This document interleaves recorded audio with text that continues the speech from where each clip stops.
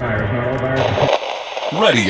The transmission and reception of electromagnetic waves on radio frequency, especially those carrying sound messages, or the activity or industry of broadcasting sound programs to the public. Fanboy.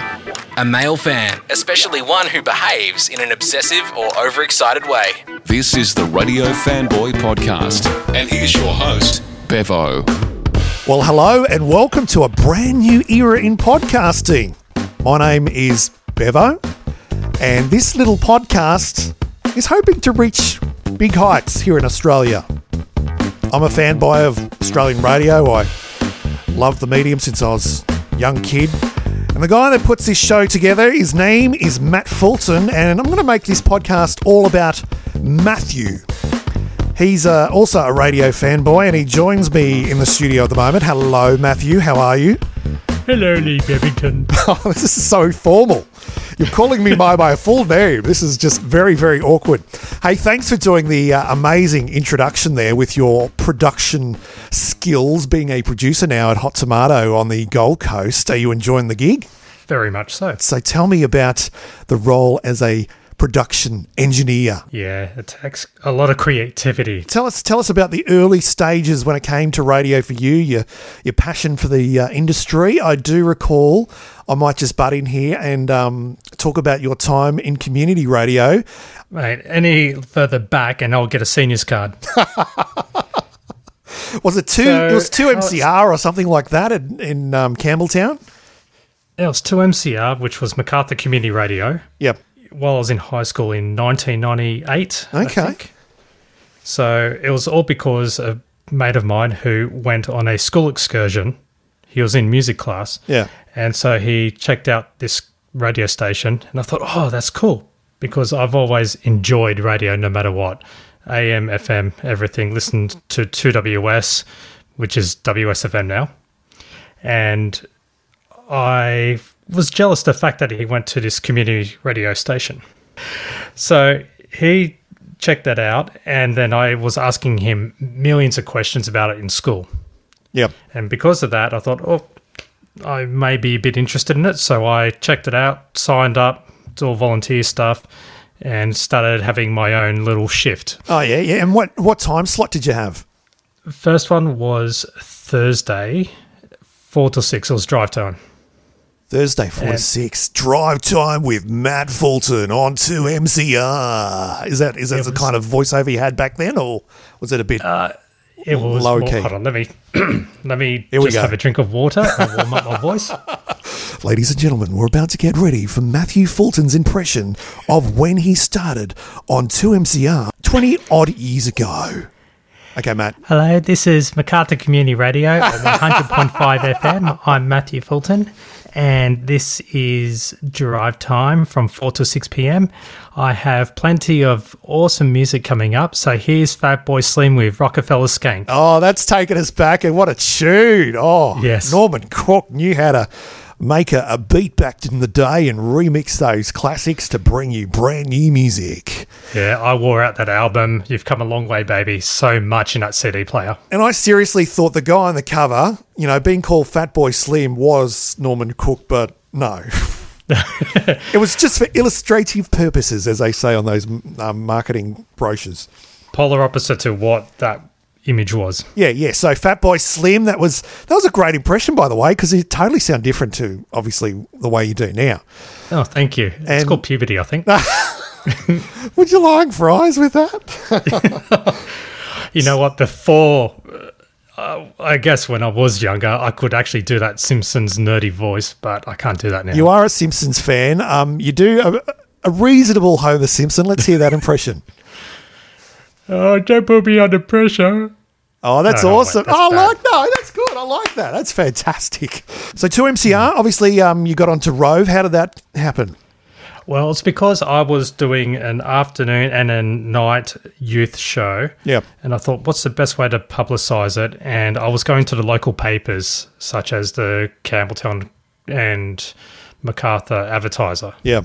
And Chronicle, the local papers. Yep. And the journalist there said it's actually easier to write an article, so therefore you won't have to pay for any advertising. Oh, okay. And I thought, what's the best way to promote the station and a name for myself at the same time? Yep. Because I really wanted to make a mark. And who was it?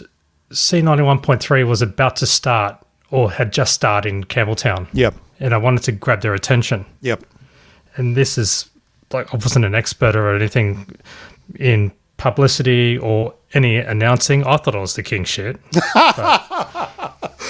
I was reading a Guinness Book of Records that my brother had got, and I was skimming through it, and I thought, wait a minute, was there anything about radio? And because of that, I looked it up on dial-up internet at the time, and when I got the latest record, at the time, it was roughly 102 hours, but it was done by some guy in Canada. Yep. And then the more that I researched, there's other stations who have done it as well. Okay. But because it was a record that was constantly evolving and constantly being broken, because it was always being updated and critiqued by Guinness himself. Yep. Because you had to send in your tapes, and then it'll take months to go through it all to tick off the checklist, really, of if they've broken the record and everything like that. And then I approached the committee and also all the members of the station and say, hey, this is what I want to do. I want to give the station free publicity because they're constantly doing all the sponsorship drives to try and get more listenership and more businesses to listen to a community radio station. Yep. And they said, yeah, we love the idea. And because I was working in retail at the time, I contacted my manager, and my manager said, yep, you can have the time off. And I think at the time I didn't have any holidays available. So I was preparing to take some sick leave, and I wasn't allowed to at the time for some odd reason. And I eventually quit. Oh, wow. Because I needed all that extra time to do it. So I was unemployed and doing this attempt at a radio marathon. What did you get to in the end? How long did you manage to stay on air for? 103 hours. Oh, wow. 14 minutes Yep. and 36 seconds. Oh, my Lord. I think I had to break 102 hours. And what sort of training did you have to do to basically do that? Did you drink a lot of caffeine? At the time, I didn't. Like, I didn't drink coffee. I was mainly a Coke person, really, as in the soft drink. Oh, I was going to say, white Yeah. powder and go. But anyway, keep going. Went to a doctor, got all these checkups to make sure that my blood sugar levels were fine, didn't have any cholesterol issues, and I just had to go through a bit of a health routine, like a bit of checkup. Yeah. And I was, how old was I? About 20? Yeah, I was 20 years old. Okay. And doctor gave the okay. Part of the Guinness record rules were you had to have a registered nurse on site all the time to monitor. There was many, many rules, to be honest. Yeah. But we'll be here for ages if I went through them all. Yeah. And I recruited friends and family, people to volunteer, really, because I was volunteering my time. Yeah. And we thought, well, if we're going to do this and people are volunteering, we might as well try and turn it into a fundraiser as well. So the nurses who volunteered a lot of their time came from a specific area of the local hospital, which was more or less the newly born infants, so intensive care. And we thought, well, anything that we get, and we can try and do a bit of an auction in the early days of eBay, really. Any money raised, we'll put towards that wing of the hospital. We were meant to raise the money for the station, but then we thought, well, this is free publicity for the station. So that kind of, weighed up a little bit, saying, they need more of that money than we do. So we'll take the publicity, we'll give the money to the hospital. And how much did you end up raising? I think it was about $2,000 or $3,000. Wow, that's incredible. Yeah. So, but that was also from all the items that were donated to, because we actually had HD Nelson come in and donated a video set with him autographed. That was the most valuable item that we had. Yeah. Yep. Yeah, and then there was a bunch of CDs, couple of artists and guests who came in and signed documents and photos or whatever albums they were plugging at the time. Wow. So it turned into a full-on fundraiser, all because you were doing this marathon, and obviously got a lot of attention. Well, did you write to Rove or send an email or fax back then? Yeah, that was me. I got to admit, I'm a big fan of Rove at the time. Yep. And I sent them an email on dial-up. Yep. And they said, yeah, sure, we'll look into it when it gets a bit closer, because I reached out to them about a month ago. Yep. And they finally responded and they said, okay, this is what we're going to do. We're going to do a cross to you. And I thought, oh, there'll be cameras and everything. But they said, no, we'll do it down the phone line.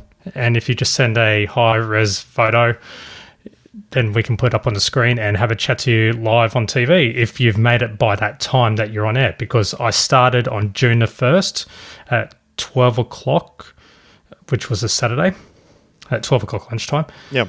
And I had the last 3 days until they did the cross. Well, the clip's on YouTube. I'm trying to remember who the other guy was. Tim Smith. Smith, that's his name, yeah. From the comedy company. Yeah. And at the time, I think it was Tim and Tracy or someone who was on Mix in Melbourne. Oh, right, yep, on the radio. Yeah, so they had him on. And at the time when they did the cross, I was 80 hours or 81 hours into it. Yeah. And just before we did the cross, because the shifts that I was taking of the people, of the members, the shift that I was filling in was these two guys who I find very, very funny. They were just two local guys in Campbelltown, Colin and Jason, I think they were. Hello to Colin and Jason. Yes. If you're listening to this podcast, hi. Matt Actually, loves one you. of them ended up being my retail boss down the track. Okay, cool. So, yeah, and they wore me out because they cracked jokes like no tomorrow, and only had been awake for roughly 80 hours straight. Laughing just drained me. Yeah. And so by the time Rove crossed, I was exhausted. Yeah. Terrible. I felt like I was drunk. Wow. Yeah, Yeah. I would never even attempt to do a marathon like that, but you gave it a red hot go, and all for a good cause by the sounds of it, donating to the local hospital. So that was the launch of your radio career, going on Rove, doing this marathon. Where did it go to from there? I was trying to get into AFTRS, the Australian Film, Television, Radio School. Yep. And I needed to get their attention. So with that, I applied for a full-time course, and unfortunately I didn't get in. Like, I got up to about the second stage. Yep. And I got rejected because at the time I was a bit immature, the way that I think about it. When I look back at it now, I'm going, oh crap, I could have done better. But they gave me an opportunity to do a short course just to get a taste of how the radio works. And I enjoyed that, made a couple of friends from that. And so I thought, well, if I didn't get in this year, I can attempt it to get in again next year. Oh, come on, name drop. Who are those friends? They've probably gone on to bigger and better things now. Oh, I know one was Fairleigh Hamilton. Oh, yeah, yep. I've heard of Fairleigh. Yep. Yep. So I think she's at ABC Radio now in Wollongong. So you did the AFTRS course, and I remember meeting you at, I think it was ARN. You're working in audio transfer, putting the commercials into the computer system. Yes, you were one of the first friends that I've made in commercial radio. Oh, is that right? Okay. Yeah. So it was me that introduced you to radio. I can't even remember what happened. Tell me, you probably got a better memory than I do. It's over 20 years ago now. Oh, goodness. Yeah, because I was studying at AFTRS, which was up the road in North Ryde. Yep. So at the Macquarie Uni. And I was the first one in my class to actually get a job in radio, because all the others were more or less the ABC side of things, and I was mainly commercial thinking. Okay. And they're all still in radio as far as I know, and they're Yep. doing a great job, and they're good friends, and thanks to Facebook, I kind of know what they're up to. Oh, good old Facebook, keeping us up to date what's happening in everyone's personal lives. Well, the Yeah. stuff they share So, with us anyway. Yeah, I got the job as the car tart. Oh, the glorified car tart. That's how a lot of us get into the industry. I remember doing that as a nights announcer at 2XL in Cooma. And that was my second position. Obviously, there's a lot of people in radio that have a second position. That was mine. I'd do the Hot 30 countdown till 10 o'clock at night and then have to literally cart commercials that the producer would put onto reel-to-reel and dub them across, and hopefully the bulk eraser deleted the pulse and it didn't trigger halfway it's all through. about the tight pulsing. Absolutely. Has to be exactly 30 seconds, depending if you're a network station. If not, you can have that little breathing space. However, you were in luxury. You had the device that was known as the computer and automation when you started. You kind of started doing that analog phase. Yes. I was one of the first people to start doing everything on the computer. Yeah. Because when I started there was still all the tape equipment and little bits and pieces. So I was quite lucky that I wasn't actually using physical cards. Yeah. So you obviously did that for a while. How did you get into production? Is that kind of like the next step when it comes to working on audio transfer? Is it like the training ground? Yeah, a little bit. I guess if you're trying to get your foot in the door and you're not a complete audio expert, but it's a great way to learn the whole thing, then yes, that is the way to go. But because I was so much concentrating on becoming an announcer, I wanted to be like you, Bevo. No one ever said they wanted to be like Bevo. Like, oh, there's that guy with the glasses and... Just take the compliment, mate. Looks like Koshy, yeah. Anyway. So I remember sitting in that office right in front of the fire escape, the stairway. Yep. On level 1. And I've always see the people walk past up and down, and I thought my security clearance wouldn't allow me to go up there. And I remember you coming down the stairway and go, come up and say hello. Ah. Yeah. Okay. So got dragged upstairs, and then it was like a whole new world. And I was going, wow, all 3 stations, WSFM, Mix 106.5, and The Edge 96.1.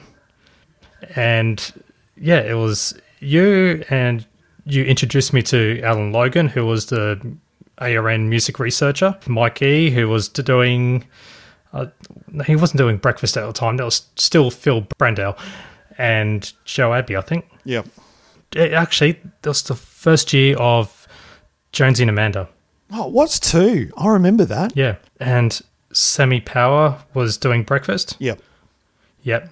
Because it was Sammy and Jason just left, I think. Mike Young, who was the imaging for WS and The Edge. Yep.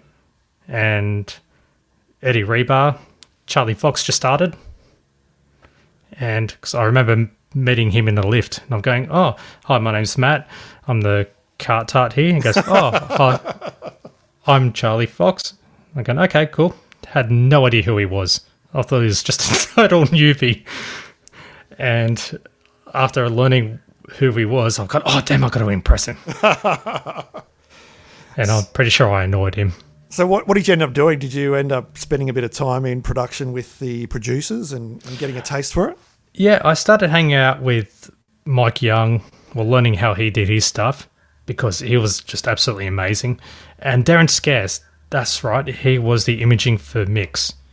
So I had 2 people kind of teaching me how to do separate bits of imaging, one for one station, one for another. And it was just mind-boggling.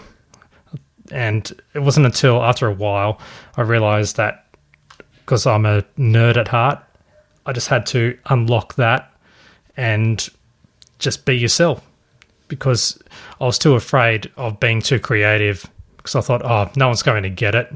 People still don't get it now, but I live with that. But yeah, it was just learning how to use multi-level mixing, separate channels, and like I learnt a lot. I had no idea how to use Pro Tools. I was petrified of using Macs.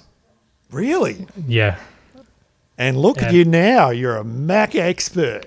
If you want to say that. I am on the MacBook right now, and I've got an iPhone and an iPad. Yeah, rubbity. And thank you very much to Steve Jobs and his amazing technology for radio stations. Use far and wide. Oh, that's really interesting. So you fell in love with production. What next? Yes, I did. But it took me a while, though, because I will admit my inspirations, like I used to listen, I still do occasionally, to Martin Malloy albums and bootleg tapes. So grew up listening to that, especially in high school. So Tony Martin's imaging, like making a sketch, the finer details, little bits and pieces, and also craft humour, that helped me a lot. Same with Billy Birmingham's 12th Man albums. So it's all about the background noises, the ambience, and just trying to be creative in theatre of the mind. And Monty Python, all their sketches as well. Something I heard about Billy Birmingham was he actually recorded the 12th Man CD using a doona over his head, or a blanket over his head to record. Yes, he did. Which was quite interesting, considering the quality of the recording and the fact that he is who he is. Yeah, I met him years later, and I had a couple of his vinyls and CDs, and so I stupidly brought them all in and told the breakfast producer at the time, saying, "Hey, can Billy sign one of these, please? Any of them? I just want one signed." And I came into work early, was doing my carding stuff, and next thing you know, the producer's going, "Come over, Billy wants to meet you." Because he said, "Who the F has all this stuff? Who's made me rich?" So gone over there and then asked him about how he recorded his albums, and he said that he'll be in a hotel room and he'll just get the doona, and depending on the mattress, if it was movable, he'll just grab that, shove it in the wardrobe, shove his mic in there, and record away. Wow. Yeah. So incredible. Isn't that amazing? It truly is the theatre of the mind when it comes to audio. I mean, you don't have any visuals. All you got is your imagination and the words and the tone of a voice to take you. Yeah.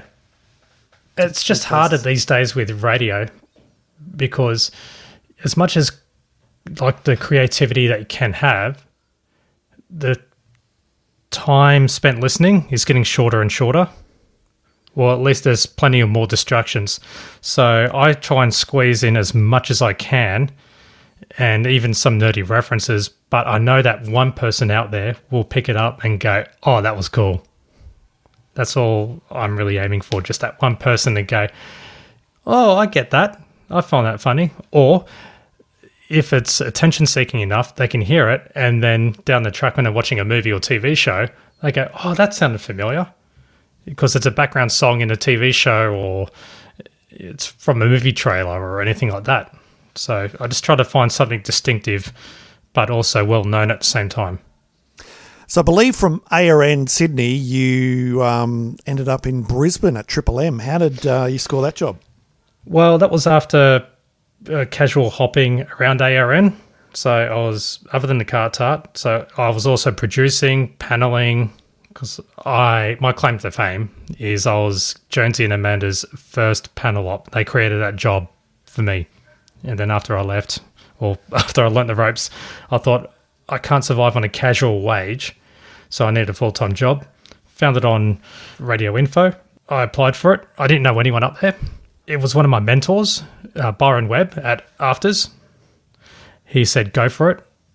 And so I flew up, and even though I wasn't meant to, so I applied for it, thought I've got nothing happening on this day, so I flew up one morning, got in there, met my potential boss, Rick Wade, who was the production manager, had a chat to him, and then he goes, "Okay, cool, thanks," and then flew back that afternoon, and I went straight back to work at ARN Sydney to produce live song dedications. Yeah, absolutely. It sounds like you're doing whatever you could, wherever you could, all across the board at ARN when you were there.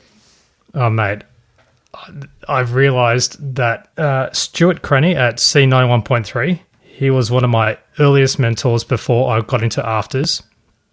He taught me if I want to get that appeal to someone, just go above and beyond, but don't say anything, because once they work it out later, they'll go, "Holy crap, that is the person to take this job. You look back on your radio career and how hard you worked to get there, and now you've got this amazing gig in this amazing location. Oh, I'm bloody lucky. Do you still love what you do after all this time? Oh, yes. In fact, I've just celebrated 15 years in commercial radio. So I went from ARN Sydney, Triple M B105 Brisbane. Then after shy of 6 years there, I was poached to go down to Canberra for Mix 106.3. So I was the imaging person there, and that's where I cut my teeth because I was only the car tart in Brisbane. So after doing that for shy of 2 years in Canberra, I was approached to be the imaging producer for breakfast at Triple M Brisbane. And after rejecting that 3 times, because I didn't really want to move from Canberra, I loved it down there. The audio boss up there said, if you don't take it for this amount, you'll be stupid. So I thought, all right, followed the money. And after a year and a half, it was okay. And then, one thing led to another. And then I gave myself a break. After that 3-month break, I thought I'll go a different direction, go a bit freelance. Applied for a freelance job at Hot Tomato. And Graham Miles, who is the general manager there, he goes, oh, our audio guy is actually leaving. We're about to advertise, but come in and do a trial and see where it goes from there. So I did a week trial. I was competing against someone else. And I thought, well, you know what? I gave it a shot. Whatever happens, happens.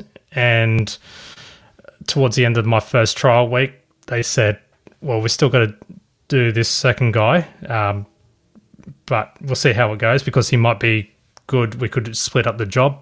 But apparently I was the lucky one and said, yep, come back after this and you can start whenever you want. Wow. What a story. What a fantastic story. And you're there and you're loving it, and life is pretty sweet on the Gold Coast at the moment. The one thing about Hot Tomato is at the time it was owned by Hans Torv, and I idolised Hans because I used to listen to him when he did Breakfast with Hans and Kaylee, or Kaylee Harris, on 2WS, 1224, back in the AM days. And when I met him on my first day, I said, oh, hi, Hans. I listened to you when I was a kid. Loved your stuff.